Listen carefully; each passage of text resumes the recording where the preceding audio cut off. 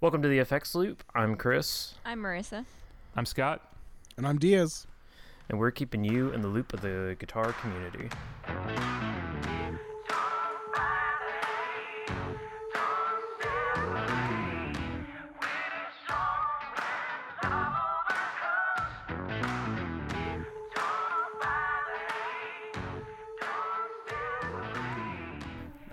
This week, we don't quite have a sponsor, but we are actually releasing some merch on my Threadless store. The link will be down in the description, or you can go to threadless.com and type in the Effects Loop podcast, I believe, and hopefully that'll find it. But again, there'll be a link down in the show notes. We are self-sponsored. Woo. We are self-sponsored, so anything that goes anything after the markup, whatever you call it, in the retail world, goes to us, so we can better the podcast. We're cutting out the middleman. Cutting out the middleman. Yeah, that will be relevant later on. Actually, this is 100% the middleman, because all we're doing is making a profit. No. I don't think you understand how this works. We're cutting out the middleman. However you want to picture it. What was it? Is it Cole or Aaron? Either of you ever hear that, you're welcome. That was for you. There's your sponsor spot for the year. Yeah. And we can verify that this stuff is real. I just got the mug and one of our T-shirts in on Friday. And hopefully that'll have been teased on our Instagram, so you can take a look at it and see what we got. Yeah, I'm going to have to remember to do that. I need to actually. When you listen to this Wednesday, you'll remember. You'll be like, oh, dang it. All right. Also, we have an announcement. The week of May 13th, that's a start of a Sunday. We're not sure on the exact date or time, but we're doing a charity live stream for St. Jude. I'm participating in what's called Play Live. It's a charity that a bunch of gamers and other live streamers from the Twitch community raise money for St. Jude. So part of what I wanted to do was bring our show live for a little bit and raise money.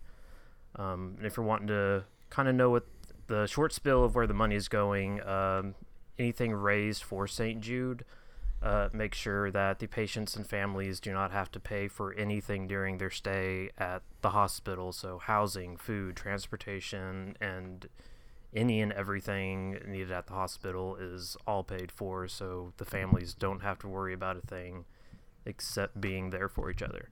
So it's a very cool thing that's going on, and I hope you'll all mark down that week as we finalize the date.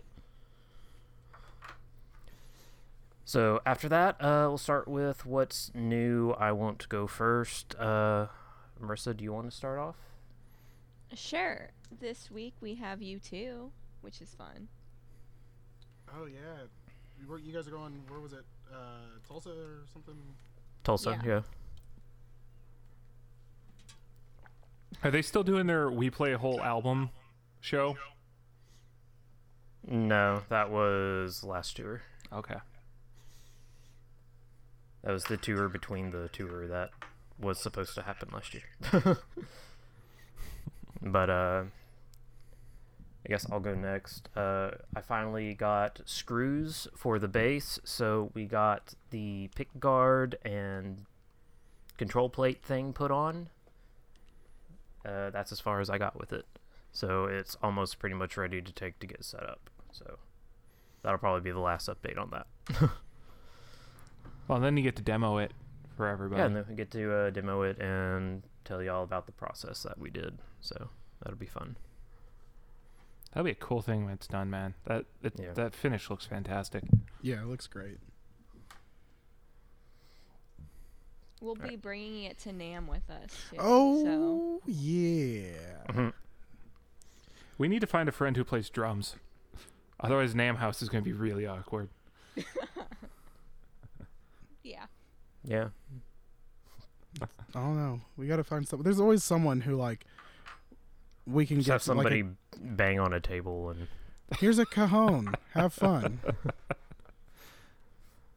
No. All right, so Who's Scott, next? what about you? Well, my Cali 76 finally came in. Nice.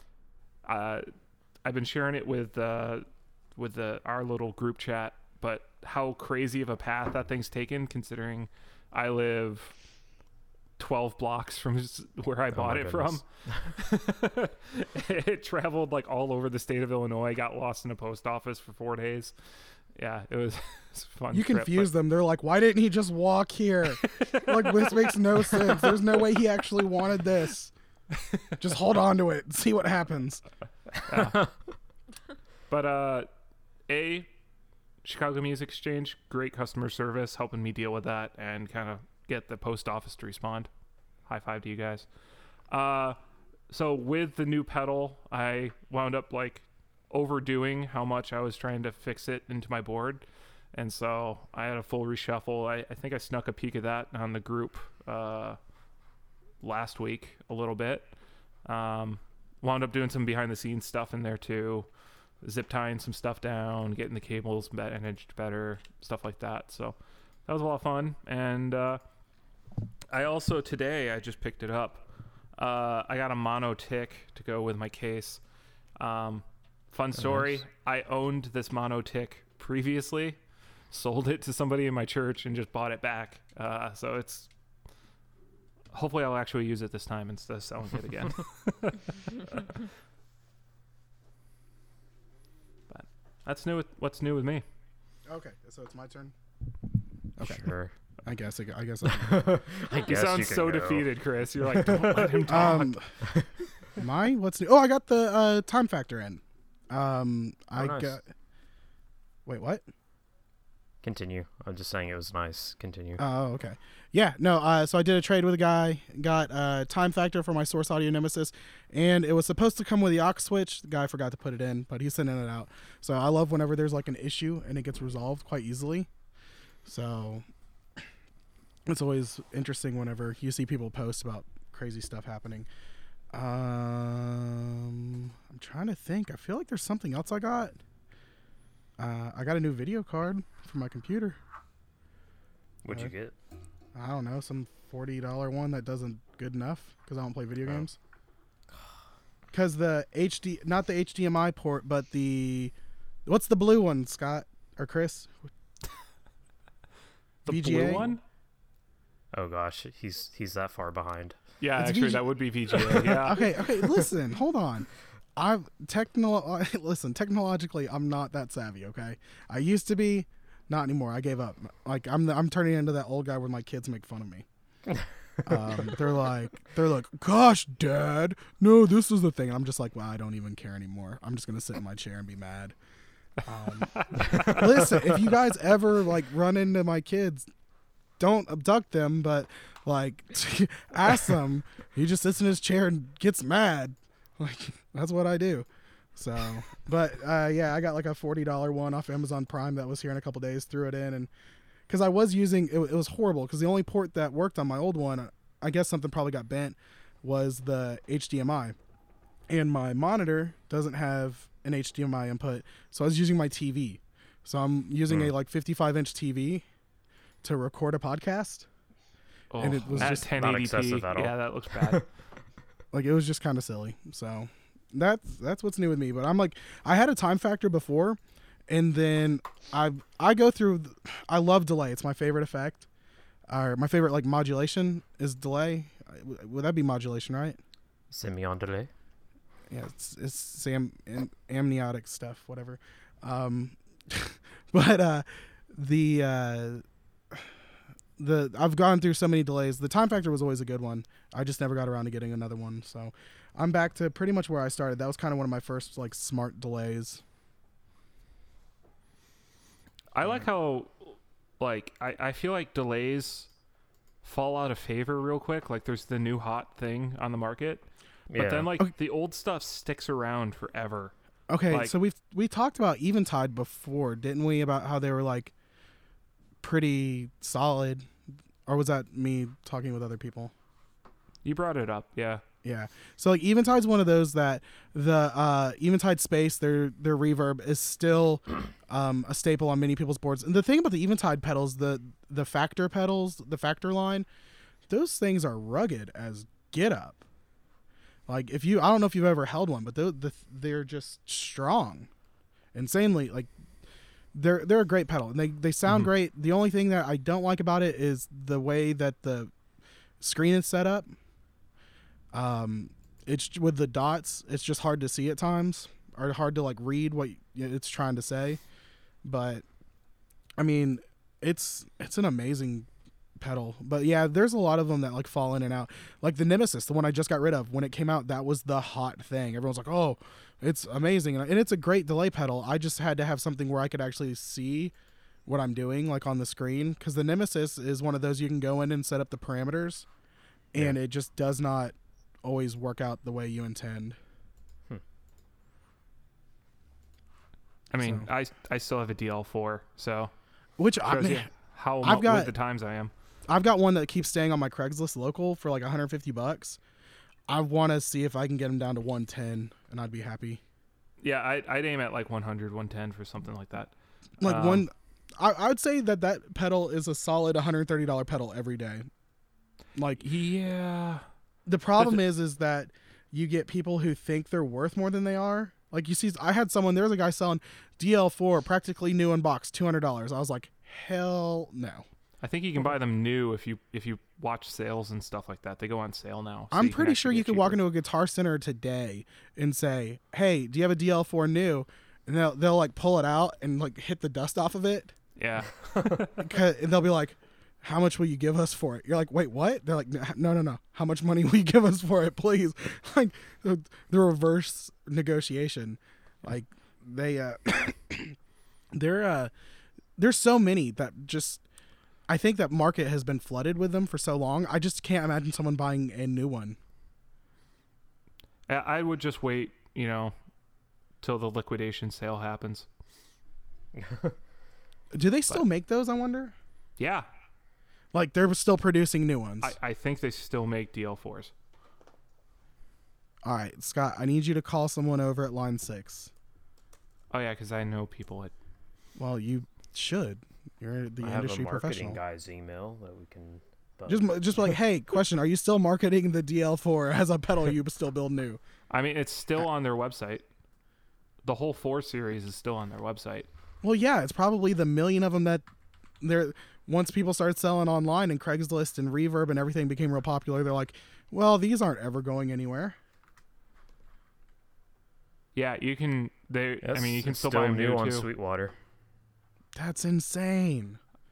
Why would anyone ever buy one of those new? Because when did this thing come out? 1974? No, I'm just... That sounds 100% I want to say accurate. 99 is when it came out. Okay, why? so if a delay pedal has not gone, or any pedal in general, has either not been like reissued or like discontinued and brought back, that should say something about, how decent it is. The DL4 is... There's a reason it was the industry standard for so long. It still is an industry standard.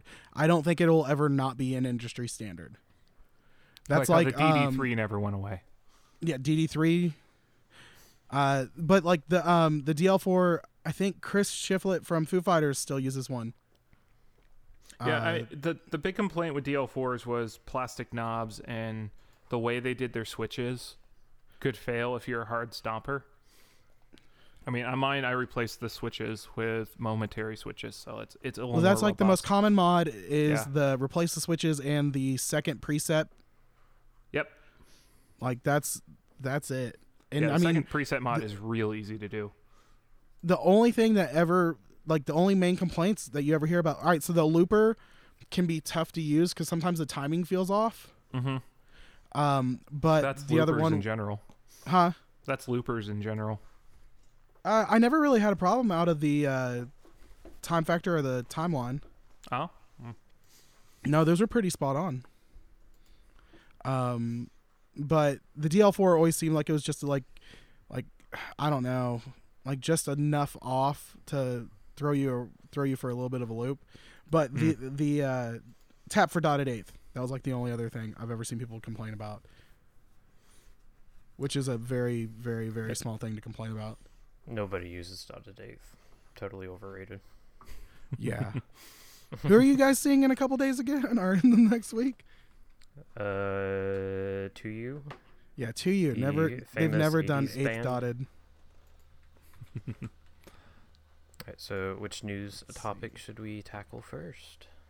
The Keeley El Rey Dorado.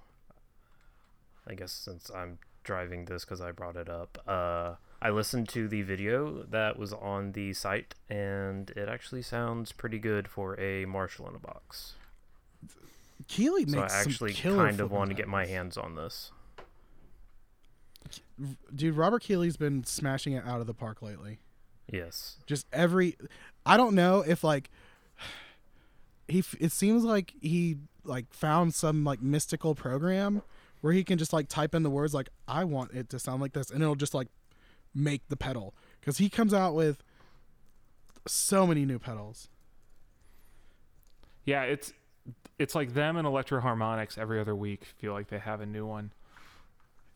Well, Electro Harmonics is more I don't know, they seem like they've really gotten into the whole taking something that they've already done and slightly changing it. So like the hot wax, being the crayon and the hot tubes, and then you've got the B9, C9, E9, D9, all those, and some of those have crossover stuff, but they might have found a mystical program for that. But like Robert Keeley's been like, I don't even know.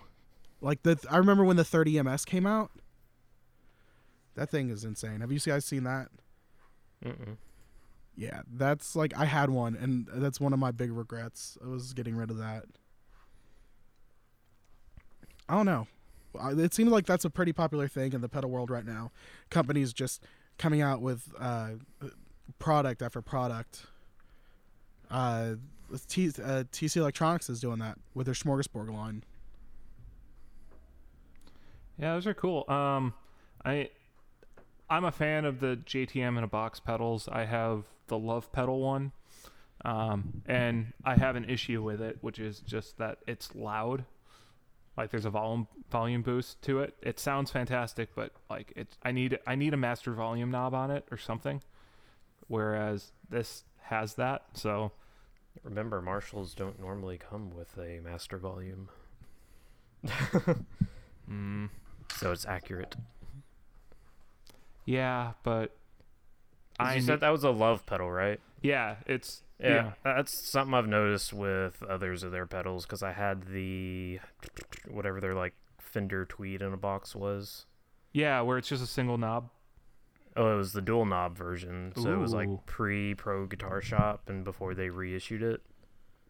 So it was either like all or nothing.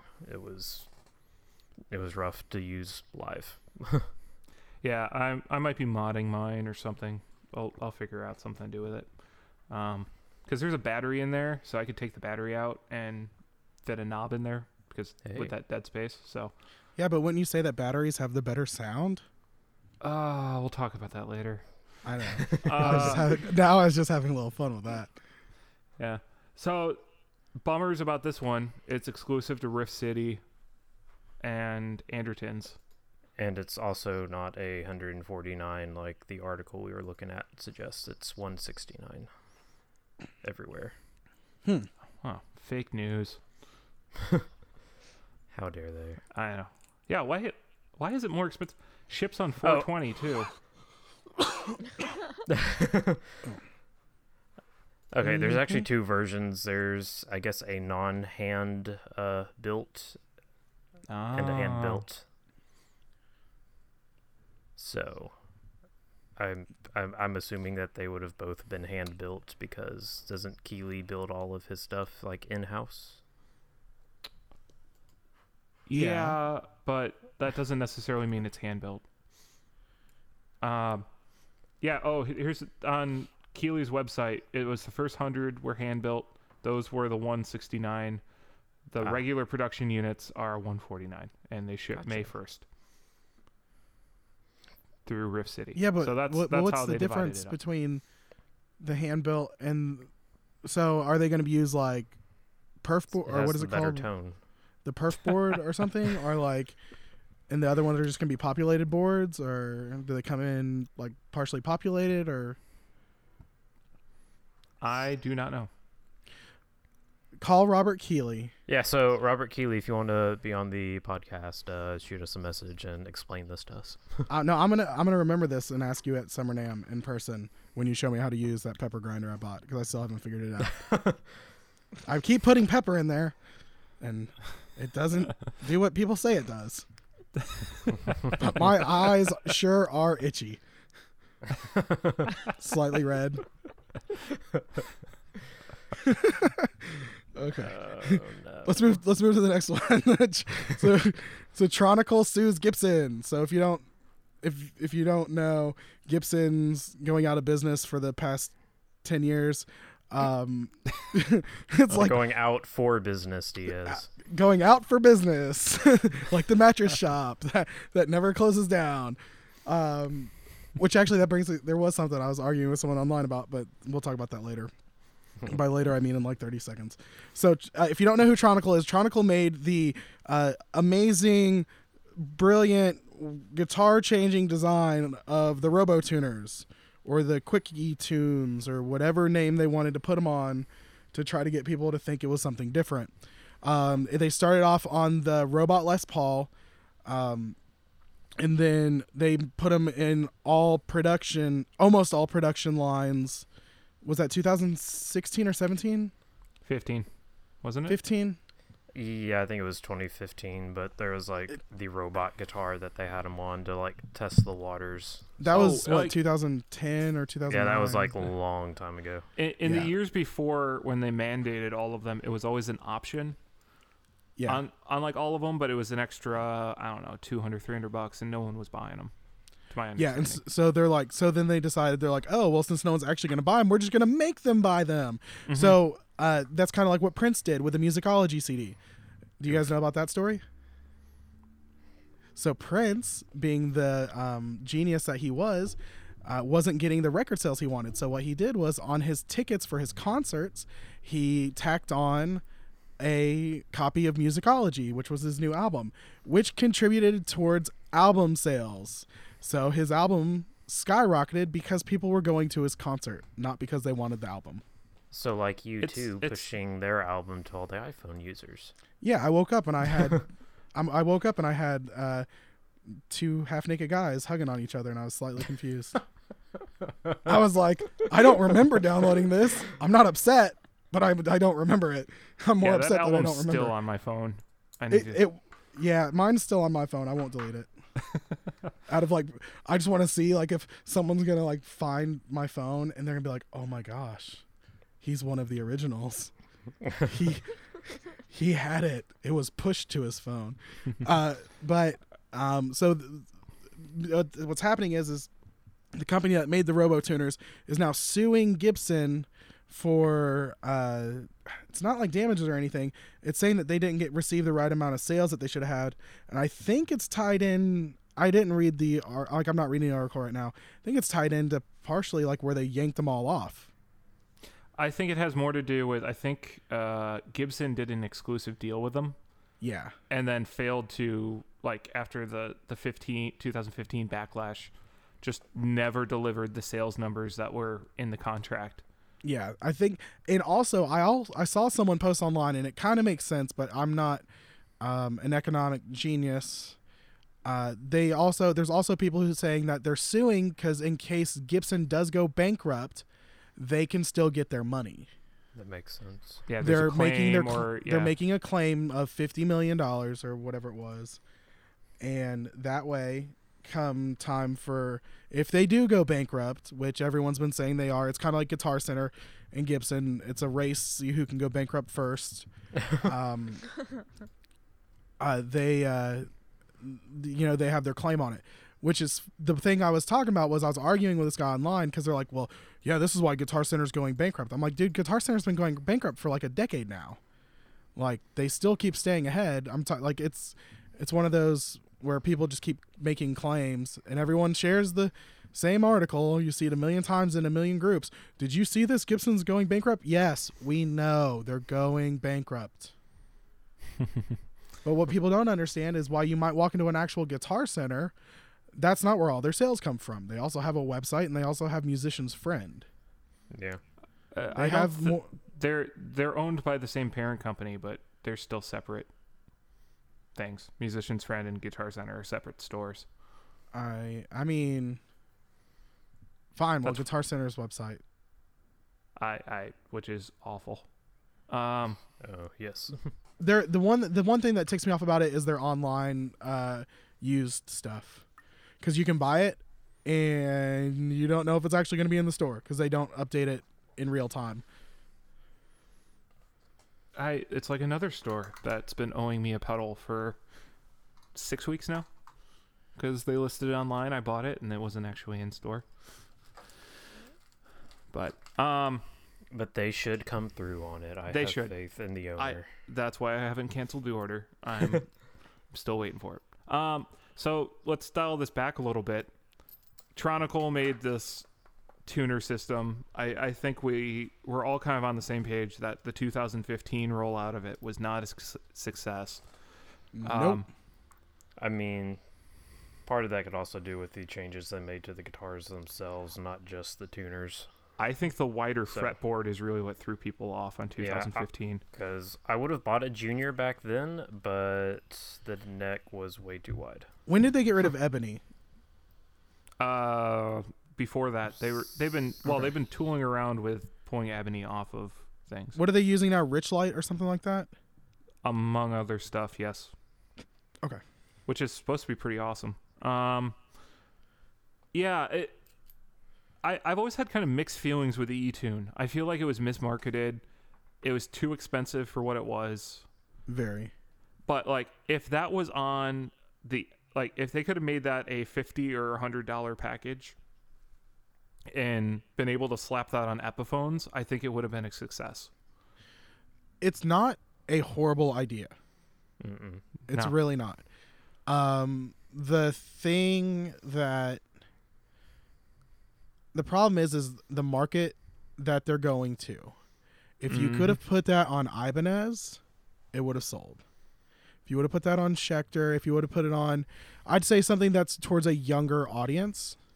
More modern aesthetic. More modern, because the people who are buying Gibsons, for the most part, are people who are, I think of people who are into like classic rock, I think like cover bands in a bar, you know, it's like, that's what I just imagine. And they don't want this new darn fangled technology. And it takes away, and those are also people who will find a reason to complain about something. Oh, well, I hear this sounds different. This, like the Richlight versus Ebony, it's like, oh, well, it's not the same. That it's not always going to be the same. It's not. You have to embrace technology. That's like the Kemper versus Tubes versus Helix, all this stuff. Sometimes embracing technology is not a bad thing. Well, so I think that's the problem. It's why, like, Gibson now, like, I like Gibson's current lineup.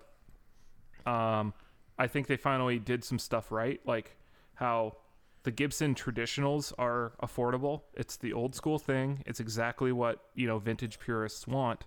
I got my Firebird for like $1,200. That's it? Oh, yes. Wow. It's a Firebird T with a Pelham Blue. Like, and it came with a case. They had anything under $2,000. Yeah, like that, and the T SG is right around that price too. Yeah, so I mean, They're pretty cheap. It's just everyone stares at the Les Paul Standard at really expensive with a flame top and goes, everything Gibson's out of whack, and a Gibson Les Paul Standard should be what it was in 1959, and it's like, no. $30. Well, it's just about like just how they branded everything and how they've kind of turned that on its head, and it's taken a while for us all to adapt to the way they have their lineup laid out now. Yeah.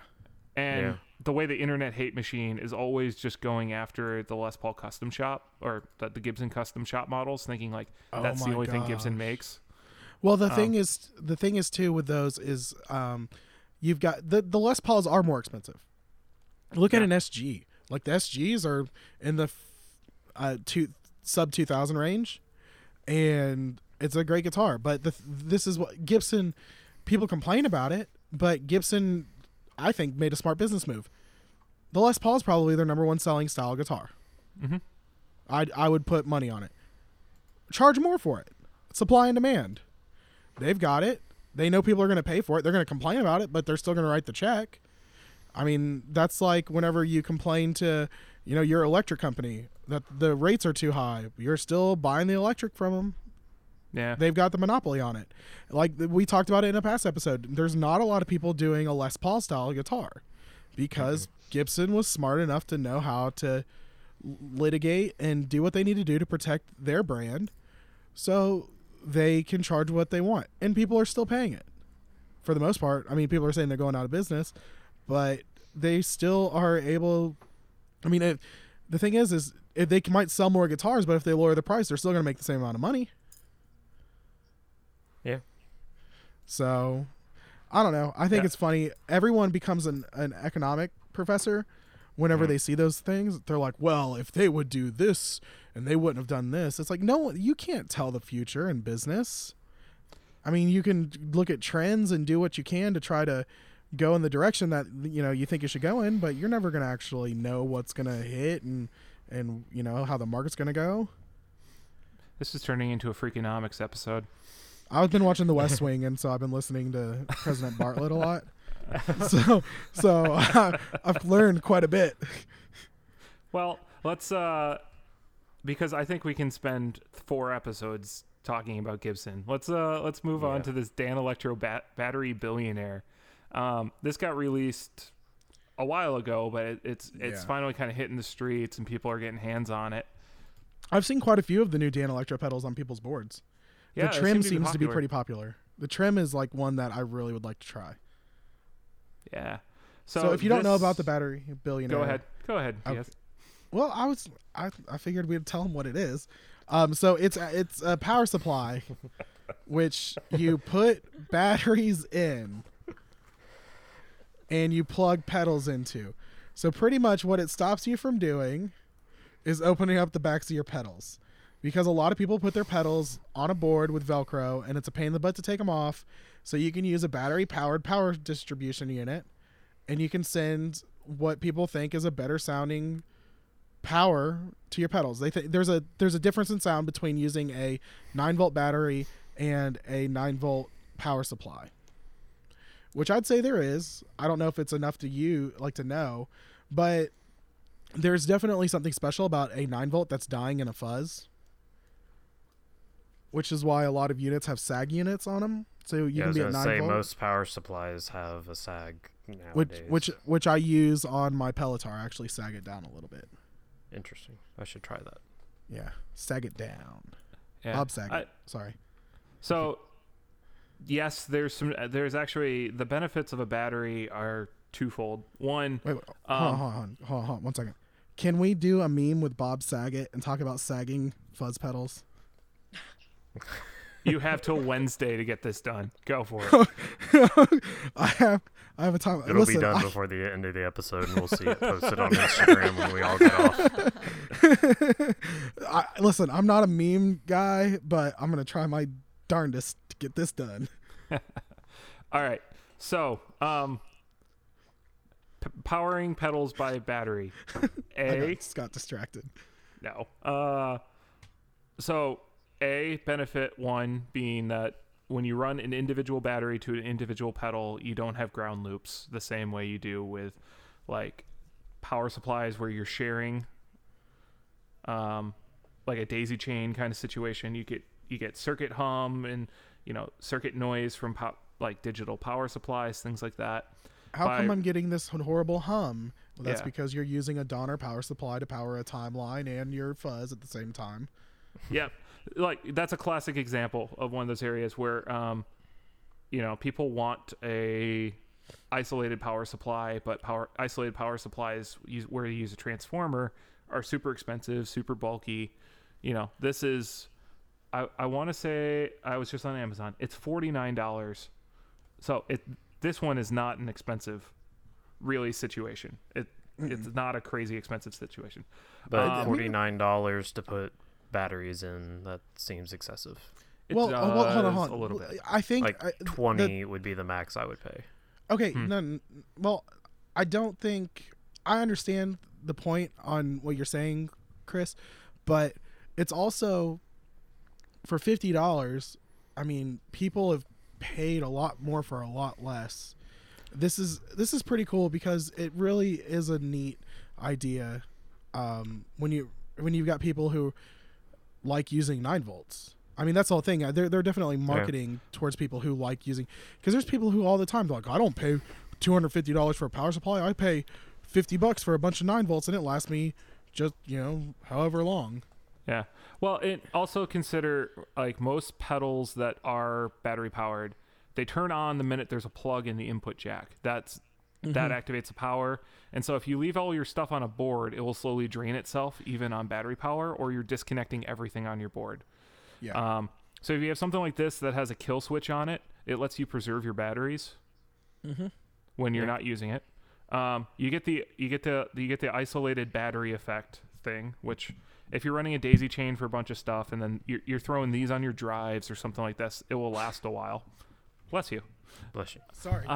I did turn the mic away as much as I could. So there's that. And then the last thing is a 9-volt battery isn't actually 9 volts. It's a little higher when it's new, and it slowly goes below 9 volts when it's getting close to being dead. And so on drive pedals, if you have more voltage going to the system, sometimes drive pedals sound better. I run one of my drives at 18 volts because I like it. I like how it sounds at that voltage level. I heard that one coming. All right, I'm battling a cold. I'm sorry. I keep trying to get the mic away from it, but if it bleeds through, that's my bad. If we all get sick this week, it's because of you, Diaz. Sneezing all over the podcast. I'm gonna get them internet viruses. So all said and done. Oh my gosh. Trying to rein this thing in. All said and done, for $50, this is not that crazy. Now I'm not buying one. I might buy one. I might. Yeah. What, just for your drives? Okay, so I probably would buy it just for my drives. The only thing I wish it had was like an indicator light that let you know when one was going down. It doesn't? But no, I don't see one. Yeah, I don't see one either. But I would like it for my drives. And also, so another thing is whenever you're hooking up a power supply, so on my board, I run a connection on the side of my creation board underneath. So if I add a power supply, I have to find a way to get another power there because I don't have anything that has a courtesy outlet. This actually kind of like isn't a problem. I could put that pretty much anywhere. So I think that's cool too. I think that's really cool. That'd be really cool for mini boards. That would be a plus, not having to run power to the front of stage if you don't have to. So it's kind of like the pedal train Volto. But it's isolated. But it's isolated. Yeah. And I mean, 9-volt batteries are kind of expensive, but if you buy them in bulk, it's not that horrible. I mean, if you're running your drives off of it, it shouldn't sap it too bad. Well, okay, so prime example of, you were talking about how they come with a little bit more voltage than 9 volts.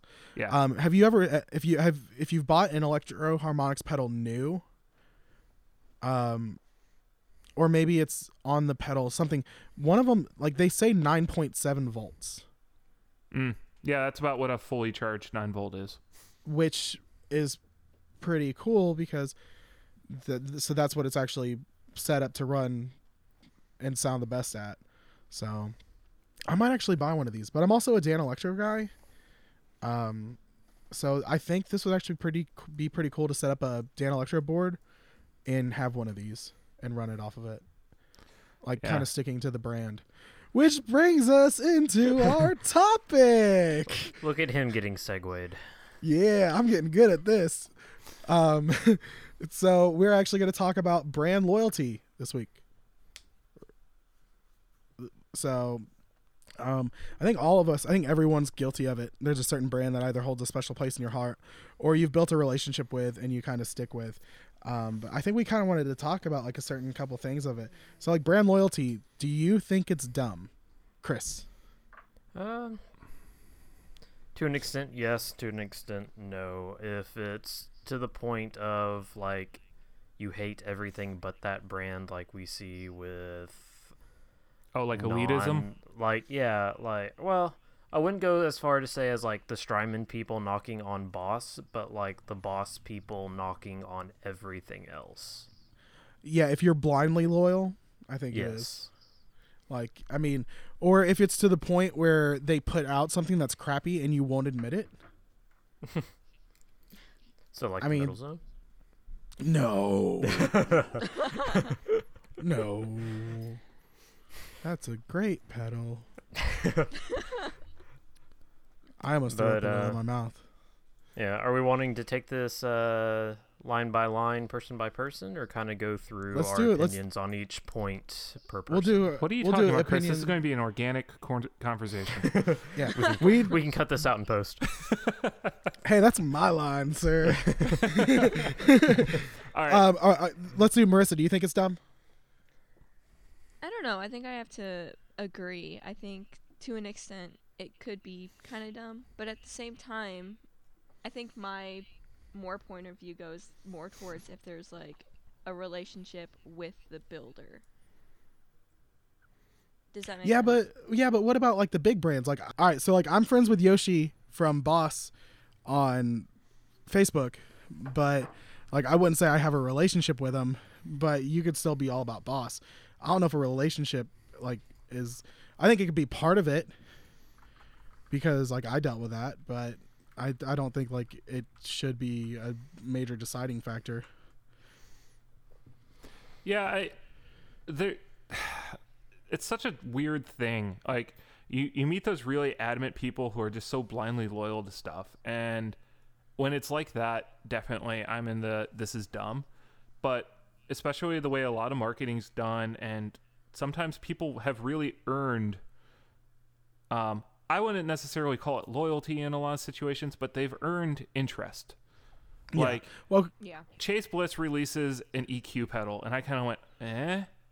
But at the same time, it's Chase Bliss. They're going to do something crazy with it, with the Condor. And they've earned that reputation of what they make is really good and worthy of its prices, so they're worth a look. Yeah, you know? and we've really moved into a time where the owner of a company has a very strong, since we've moved into the world of social media, has a really big effect on the company. And Joel from Chase Bliss is one of those people that genuinely a nice guy. He's really open about his life. The whole idea with Chase Bliss was his brother died, I believe, wasn't it? I don't know this story. You don't know this story? Mm-mm. Okay, so his brother passed away, and one of the things like was I believe he really pushed him to be like to build pedals for a living and stuff like that. I could be totally wrong, but like I'm like 90% sure that's right. But he's like pretty open about it, and that's like Joel has a stutter, so he was always really he said that he didn't want to go in front of the camera because of the stutter, but now he's like really embraced it. And so you hear him do interviews and demos, and he'll be talking in the demo, and he'll have you'll hear his stutter, and like it's one of the like coolest things is that someone's really like rose up above adversity, or something that people have a stigma about, and you really get to support someone like that. So that's another. I think that's one of like the big things nowadays, is that we've really moved to where owners have a big social media presence, and you connect with them, and you like get to see parts of their lives, stuff like that. I mean, Josh Scott on JHS with In and Out and all this stuff, and you get to see like how hilarious it is. I think it's pretty cool. Yeah. I mean, there's definitely, that's a big component of it. Both directions of sometimes the hatred of brands comes from that too. Of either its religious views or how that person behaved on an internet forum, full tone, or just how they behave, or just all sorts of different things really color our view of a certain company or not. Like there's one company I know makes amazing pedals, but like I interact with the owner online, and he's grumpy, and it kind of scares me off the pedals a little bit, because it's just like, you're buying image and culture now, and I know other people will disagree with me on that too, but for some people, a pedal's a pedal. It's whatever one sounds best and whatever works best at the price point they're looking at. So, well, you don't want to support a douchebag. Oh no. So like that's there's a few pedal companies I will not purchase from, out of pure principle of I do not want that person to have any of my money. I mean, it's not always logistical. Like, it doesn't make sense sometimes, but they could make the best pedal in the world. But if I know how they act, or you're rude to someone who I like, I mean, that's the whole thing. You're being a public persona. That's gonna have a big impact. Mm-hmm. Yeah, and there's other brands where they've done some really shady stuff with business practices in the past, whether they've made up for it or not. That's affected how willing I am to even look at their stuff in the future. And like, trust is one of those things. It's earned and it's also unearned. And once you start going in one direction, you can really, it takes hard. There's momentum to it. It's hard to kind of counter it. So if I'm in a relationship where I'm constantly building trust with a group, sometimes stuff happens and it's hard to break that image I have of that person.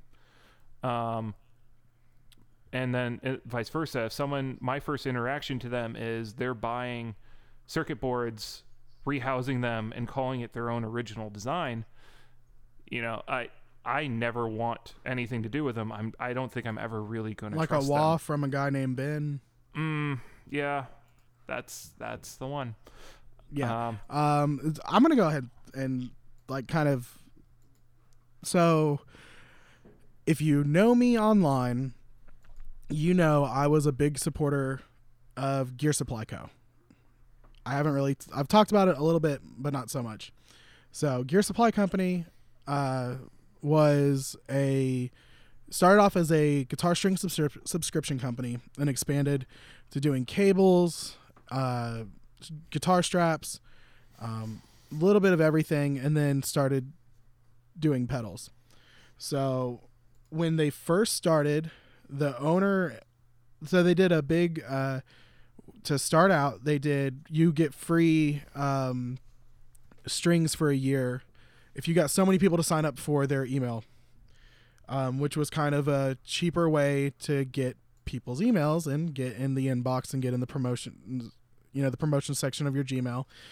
And it worked. The company exploded, did very well. There's always going to be hate for companies and all that. But for the most part, the owner seemed to be a stand-up guy and ran a pretty good business. When they started expanding, they stumbled a little bit. And at one point, there was an issue with staffing. We'll just say that. And then it was a snowball effect. They did a Kickstarter for pedals, and I was still loyal to them pretty much to the end.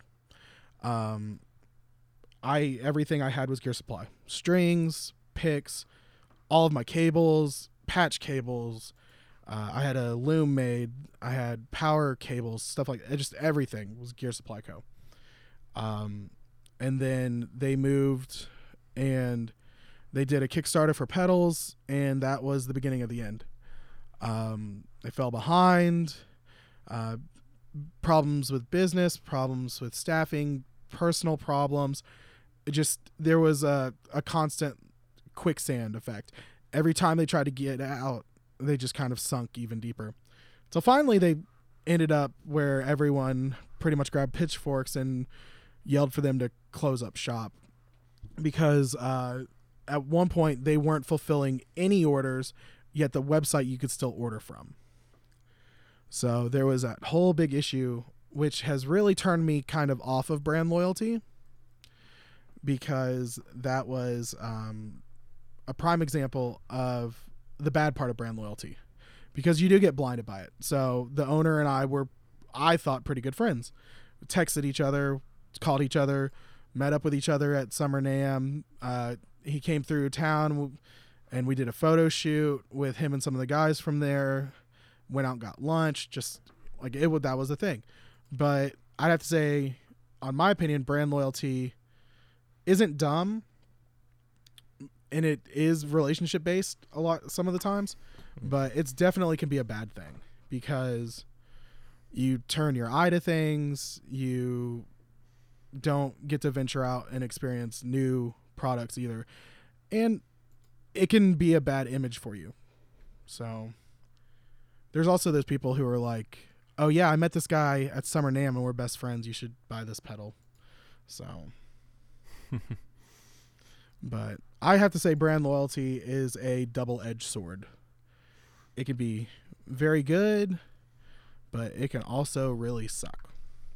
Yeah, that's a fair point. It's really hard to be objective with some of that stuff. I mean, I was guilty of that. I'm in the same boat as you were. I mean, I built brand loyalty with that same brand, and I didn't get burned.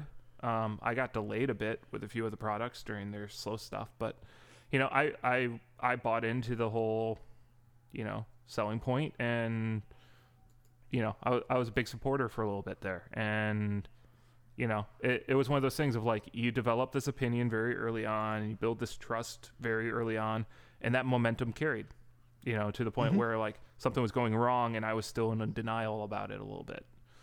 Oh yeah, no, I was the guy posting on there. There's people tagging me like I worked for the company. Yeah. Like they were like, like tag Jonathan Diaz, and I'm like, what the heck? I was like, I'm just like, yeah. I mean, from what I understand, they're behind. If people were bad mouthing Gear Supply, I'd screenshot it and send it to the owner, just to help him like know that there's a fire that he might want to put out. Like, you know, just being a friend, not like anything more than that. And it was just kind of crazy. Like the end of it was pretty insane. When people stopped getting product, and it was no longer, you could tell it was no longer just delayed. It was definitely whenever I pretty much bypassed anything that had Gear Supply on it. I just kind of avoided it, because you know there's going to be people, especially because I received my pedals, well, 2 of my pedals, and there's people who still didn't receive theirs, and like it's tough. Like I've taken one of them off my board, one of them's on because I really don't have anything to replace it with, and it was a good pedal. Like it just kind of sucks that the business that made it did shady by people, but you know, it's one of those things where you be supportive of a company, but I learned a decent lesson in the fact of, you know, you can't be blind to some of the things that they do. And a lot of it was too, one of the guys left and went to another cable company, and I'm using them now. But it's not one of those where I would feel bad if I got a cable from a different company as well, which was kind of where I was at with Gear Supply, because I had shilled so much for them. So Yeah. that was this episode of Maury. Yeah. All right. So, getting into that, do you ever find groupthink plays into some of this, like, brand loyalty stuff? Like, yeah, definitely. Look at 60 Cycle Hum's a prime example. Not in a bad way. Yeah. Them and I mean, Sinusoid. Them and Sinusoid. Well, Sinusoid's one of the things that we talked about was online presence, social media. Andy Kim, Anthony Chang, Albert Mills. They're on there. They talk to people. They're nice. They take care of the people. And, I mean, that's the way people build a relationship with a company, though, is you put faces to a company. And but groupthink's a big thing. I mean, for real, look at so Pelican Noiseworks. Look at the Pelotar. That, I won't say that was like a hit because of 60 Cycle Hum, but they played together really well on that. 60 Cycle Hum did the demo for it, did an amazing job, teased it, and it went nuts. And it was almost like if you were in 60 Cycle Hum, you had to have a Pelotar. Mm-hmm. Well, Yeah. and there's also, Leon is another great example of someone who's an active part of a community and is like a fun guy to interact with online and is not always just shilling his product, and that's the only reason he's there. Oh, yeah. So, I mean, that's definitely one of those times of where, like, groupthink helped us, I think, in some ways, where you're like, oh, like, I bought a Pelotar because everyone was just ranting and raving about them, and I saw a good deal in the group, and I just was like, all right, I'm going to jump on this. Leon seems cool, and that's why when, like, I was willing to buy when the 50/50 came out sight unseen, because I'm like, all right, this is Leon. He's going to do a good job. He's going to do right by me, because I had an extended relationship already. I was chomping at the bit to buy that when it was being teased. That was like when they released the pink Pelotar, which I have, the Penning Pink. I hadn't had a Pelotar before, but I knew I wanted a limited edition one because I'm a sucker for limited editions. Like if they could be like, this is the limited edition sinusoid cable, I'll be like, oh, what's limited about it? We're only selling it to you. Okay, that's awesome. Here's money. But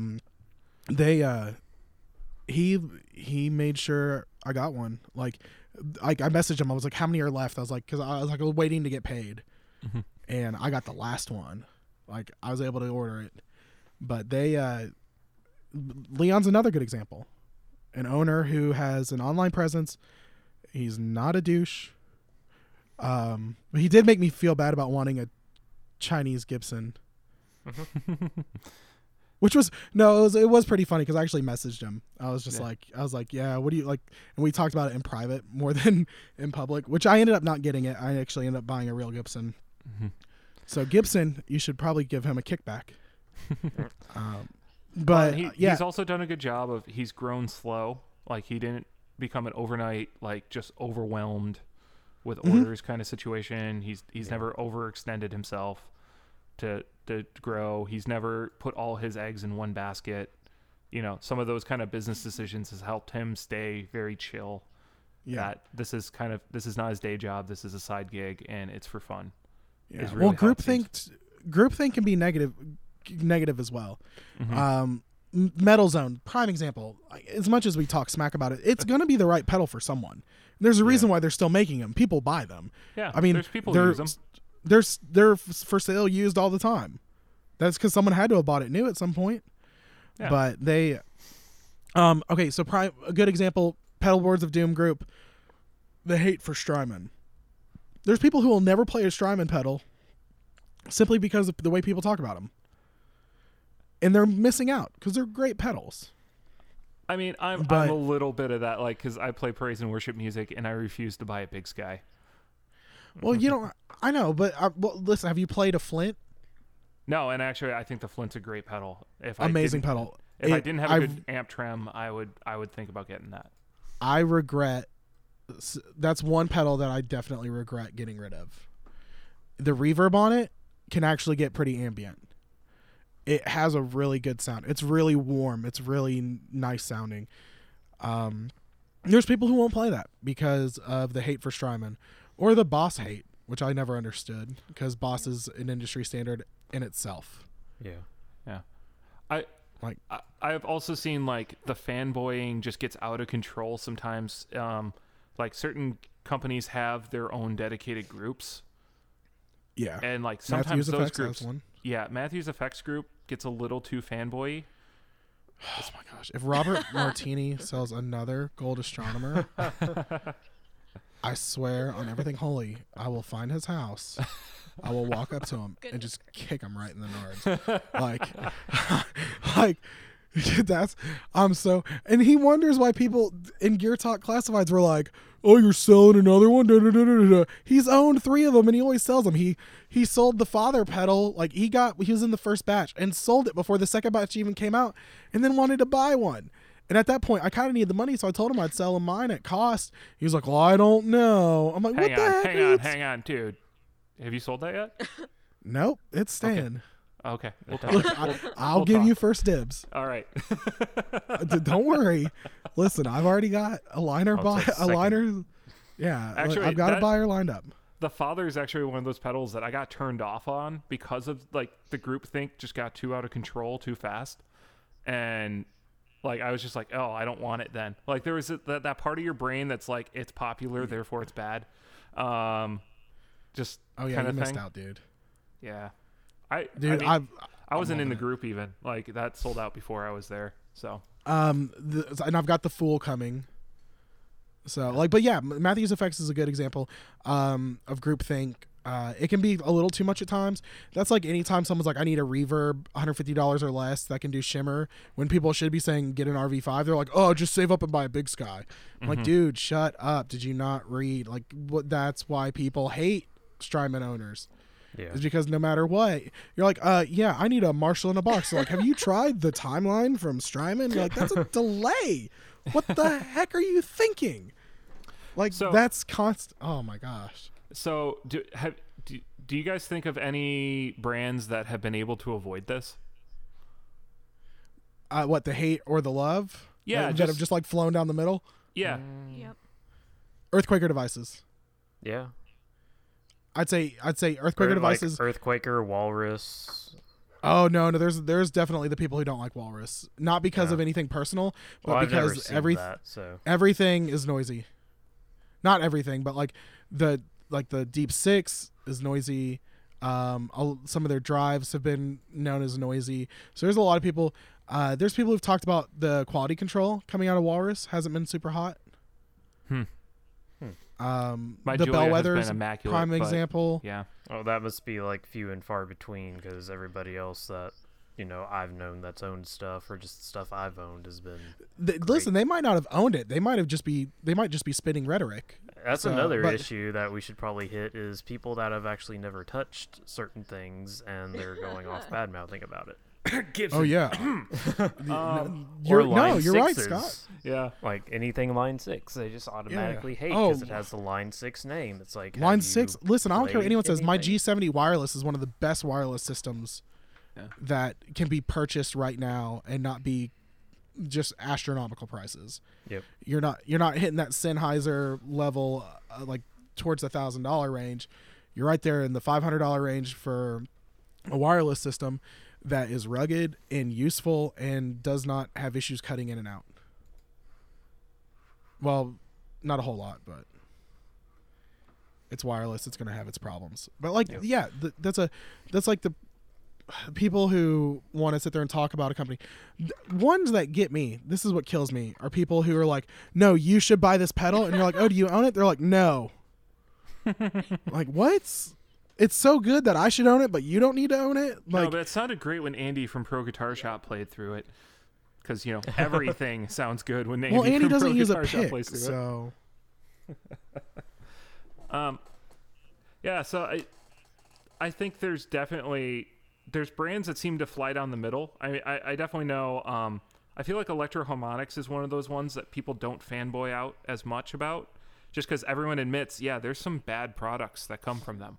Like there's hits and there's bad stuff, and I think that's kind of what keeps people like a company needs to kind of have like a failure to kind of keep itself grounded in people's opinions. That sucks. Okay. Well, Well, Electro Harmonics is really good. I think the thing that keeps them middle of the road is their price range too.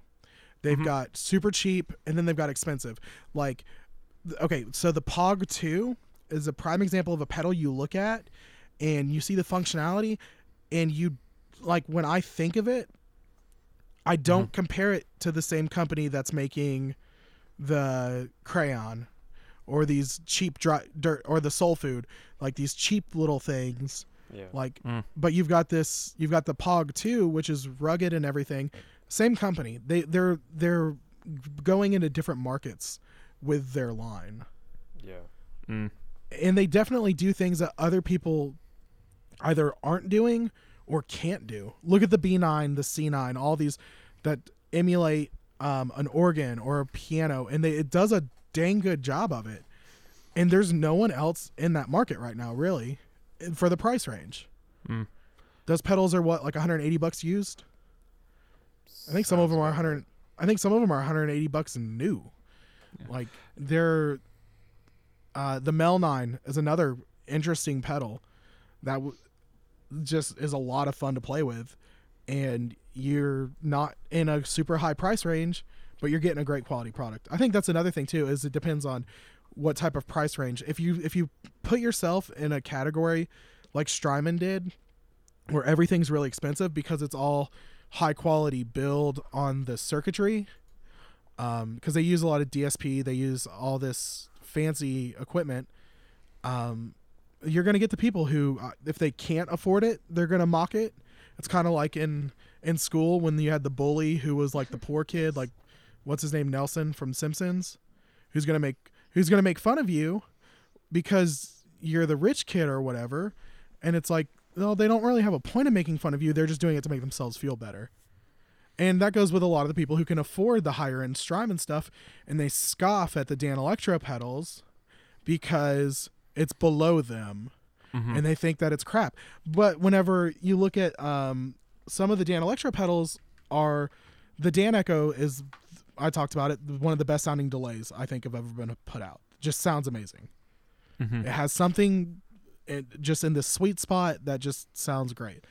Yeah, I mean, this gets out of the pedal range too, but I mean, this happens as well. Of like the people are like, oh, well, I'd never play anything short of a Custom Shop 59 reissue Gibson, and everything else is just terrible. And it's that elitism to make yourself feel better. And then you have in the same conversation, you'll have that person who's like, Squier Classic Vibe is all I'll ever need. And all I have to do is change the pickups and the hardware, and it plays just as good as Custom Shop. And while affordable guitars have gotten better and better and better, there's still compromises being made to get them at that price point. And you gotta take off the rose-colored glasses. The smaller sometimes. hands build it. Yeah. Why did? Oh. What are we against child labor law jokes? Like, is that the line that we're drawing right here? Jonathan can't make child labor jokes. Thanks for joining us on the. Listen, so the last episode of The West Wing I watched, I'm just kidding. Was about child labor laws. You wouldn't believe it. No, I'm just kidding. But well, it's a lot of it's where it's manufactured, and you can make it cheaper in Indonesia, because you don't have to pay as much there. Yeah. That's just the way it is. It's the way the world is right now, and we're not going to go into that. But all things, there's diminishing returns as the more you spend, the less you get out of the equation. Yeah. So. But yeah, what Scott said sounded smart. I might not have known what he said, but I support him. Every time you double the price, you don't get double the goods. You know. No. True. Okay. Yeah. Yeah.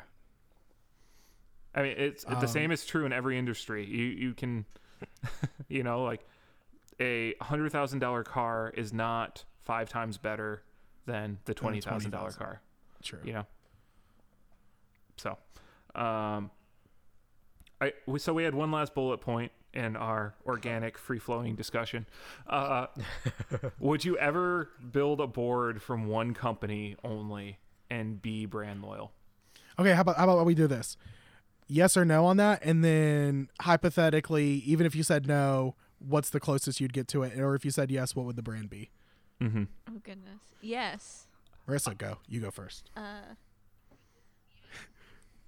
Yes. What brand are you picking? Did Adam Clayton make bass pedals? Finally, real pedals made by a real bass player. No, I think if I were to ever actually do a guitar board, if he had more, I would do Big Ear.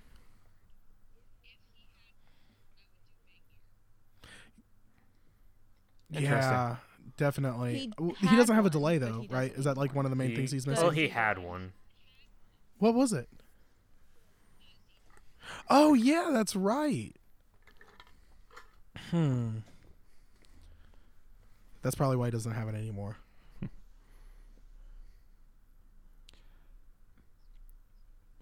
No. Huh. All right, Chris. Is there more to that Who's next? statement? Oh, his. No, his. That's probably why. Oh no! I was saying because I literally couldn't remember what it was. I was like, Oh. I guess that's probably why he doesn't have it anymore. So, Gotcha. but you know what? Delays. That's kind of funny because Matthews Effects had the Yes. what was their delay pedal? The Surgeon. Yeah. That went away. Seems like delays are really a tough market to get into and stick. Well, I kind of have an opinion on that, which is why like my answer would be no, because while if I had to pick one brand to do like 90% of my pedals, it would be Matthews Effects, because in my opinion, for the price range, you cannot beat the shimmer on the Astronomer. Oh yeah. You really can't beat having two presets on the Cosmonaut for modulated reverb without getting an RV5 or RV6 modded. His drives are amazing, but his delay, the only reason I never like pulled the trigger on one No when I was tap. doing my search was no tap. No tap. And it's the biggest complaint about it. Yeah. So if he ever came out with something in the form factor that he's been doing with like the two buttons, and as long as one of those did tap, I would probably be all over it. How much would it piss you off if the Fool had a delay in it? If it had a tap tempo, a lot. I think he shouldn't do a tap tempo on board. I think he should do where you could connect one. Yeah, I mean that's how like the EHX Canyon was. I mean it was good Yeah. for what it was, but yeah, if he like just even brought the Surgeon back with an external tap jack, I would probably be more on board with it. Yeah. All right, Scott, do you want to go? I think I could. I just don't want to. Like there are companies that do one thing really, really well, and then they try to complete and flesh out the range, and they have their hits or misses. If I really so there's that side of it. Joel Cordy, if you want to endorse me and have me build an entire Chase Bliss board, I will. But That would be an expensive pedal board. oh man, that would be But it so would sound sweet. amazing. Oh yeah. I think when we were talking about this, I said I could build a Love pedal full board because he makes good delays. He makes a decent reverb. His drives are really good. I use his drives currently. So I mean, there are situations like that. I could build an all Boss board, and probably be happy with it. But Yeah. I just don't want to because I like my favorite things from all over the pedal world are from different companies, and I wouldn't want to limit myself that way. Yeah. So I totally I wouldn't want one because I like picking here and there, and I like moving things around. I like taking pedals off and adding stuff, but if I was to have to pick one, I would do a Dan Electro board. They've got enough pedals to really forget that. I take it back. Actually, didn't Matt Knight from the Pedal Nerds get all of the minis? All the food series. Yeah. Probably. That would have sounded rough. I'd probably have to go with Boss. So, like you said it, and I was like, yeah, that the Boss would be one heck of a board. Like for drives, you do a BD2 and an SD1. Yeah. Dude, you're set. I mean, Yeah. stacking those two together, if you needed distortion, DS1. probably a DS1. You'd probably want to mod it a little bit, but if you had to do stock, you could still pull it off. I mean, you've got a tuner, you've got delays to pick from for days. Mm-hmm. You've got the RV5, RV6, RV500. That's a company that I could do an entire board of. There was a guy who posted in Worship Guitar Sound something group, I forgot. I'm in too many groups. That asked, he's like, what would you add to this board? He had all Boss pedals. I was like, he needed a delay and a reverb. I was like, dude, DD7 and an RV5, call it a day. Mm-hmm. Like those are, Boss is just one of those companies that they've made enough pedals over the years that they know what they're doing and they're making them right. Yeah. Another cool option could be like how like J-Rocket's tour series all have a very slim and consistent form factor. The way like all the Boss 500 series and the Loop Switcher has a consistent shape. Like there are benefits there because like right now when you go like one pedal has side jacks, the next one has top mounted, the next one has side jacks, and it's just hard to get them all to squeeze into your pedal board in the order you want. Yeah, but that's the fun. The Tetris. That's the fun part. And as you were talking, Diaz, I realized I'm wrong. I would build a board with just one company, and that company is Line 6 because I want a Helix. Dude, I messaged you guys in the group. I was itching for one this week. When I saw my tax refund, I was looking at a Helix for a hot minute, and I decided not to. Do it. Yeah, I've been playing with the Helix software, and as long as it sounds like just as good as the pedal itself, I would probably consider it. Yes, turn to the dark side. Jamie, you see what you've done to us? Jamie Davis, if you're listening this far. Jamie Davis. Let's all say his name like 5 times. His name was Jamie Davis. His name was Jamie Davis. No, right, but like with for that, real, I think we've had a good discussion. Yeah, let's stop. Yeah. We went from a nice, good old guitar podcast to a cult at the end. All right, guys. Say Jamie Davis 3 times in a row, he will appear behind you with some stickers? kind of steak. Stickers, steak, something grilled, all right, and a free Helix. Okay. Let's end it. All right, for the effects loop, I'm Diaz.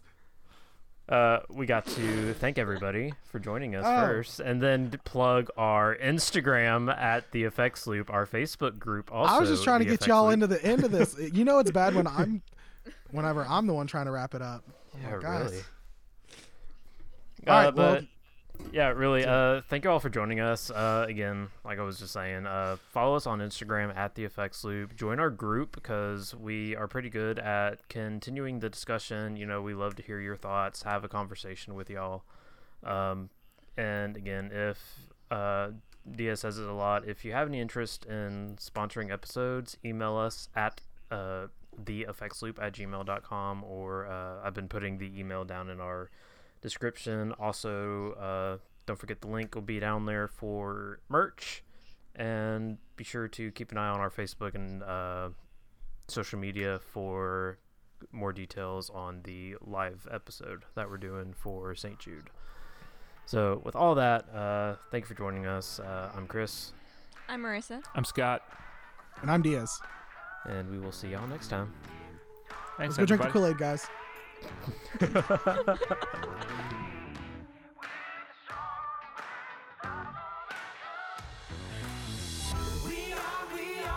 are strong. We have to just keep pushing along. We are one.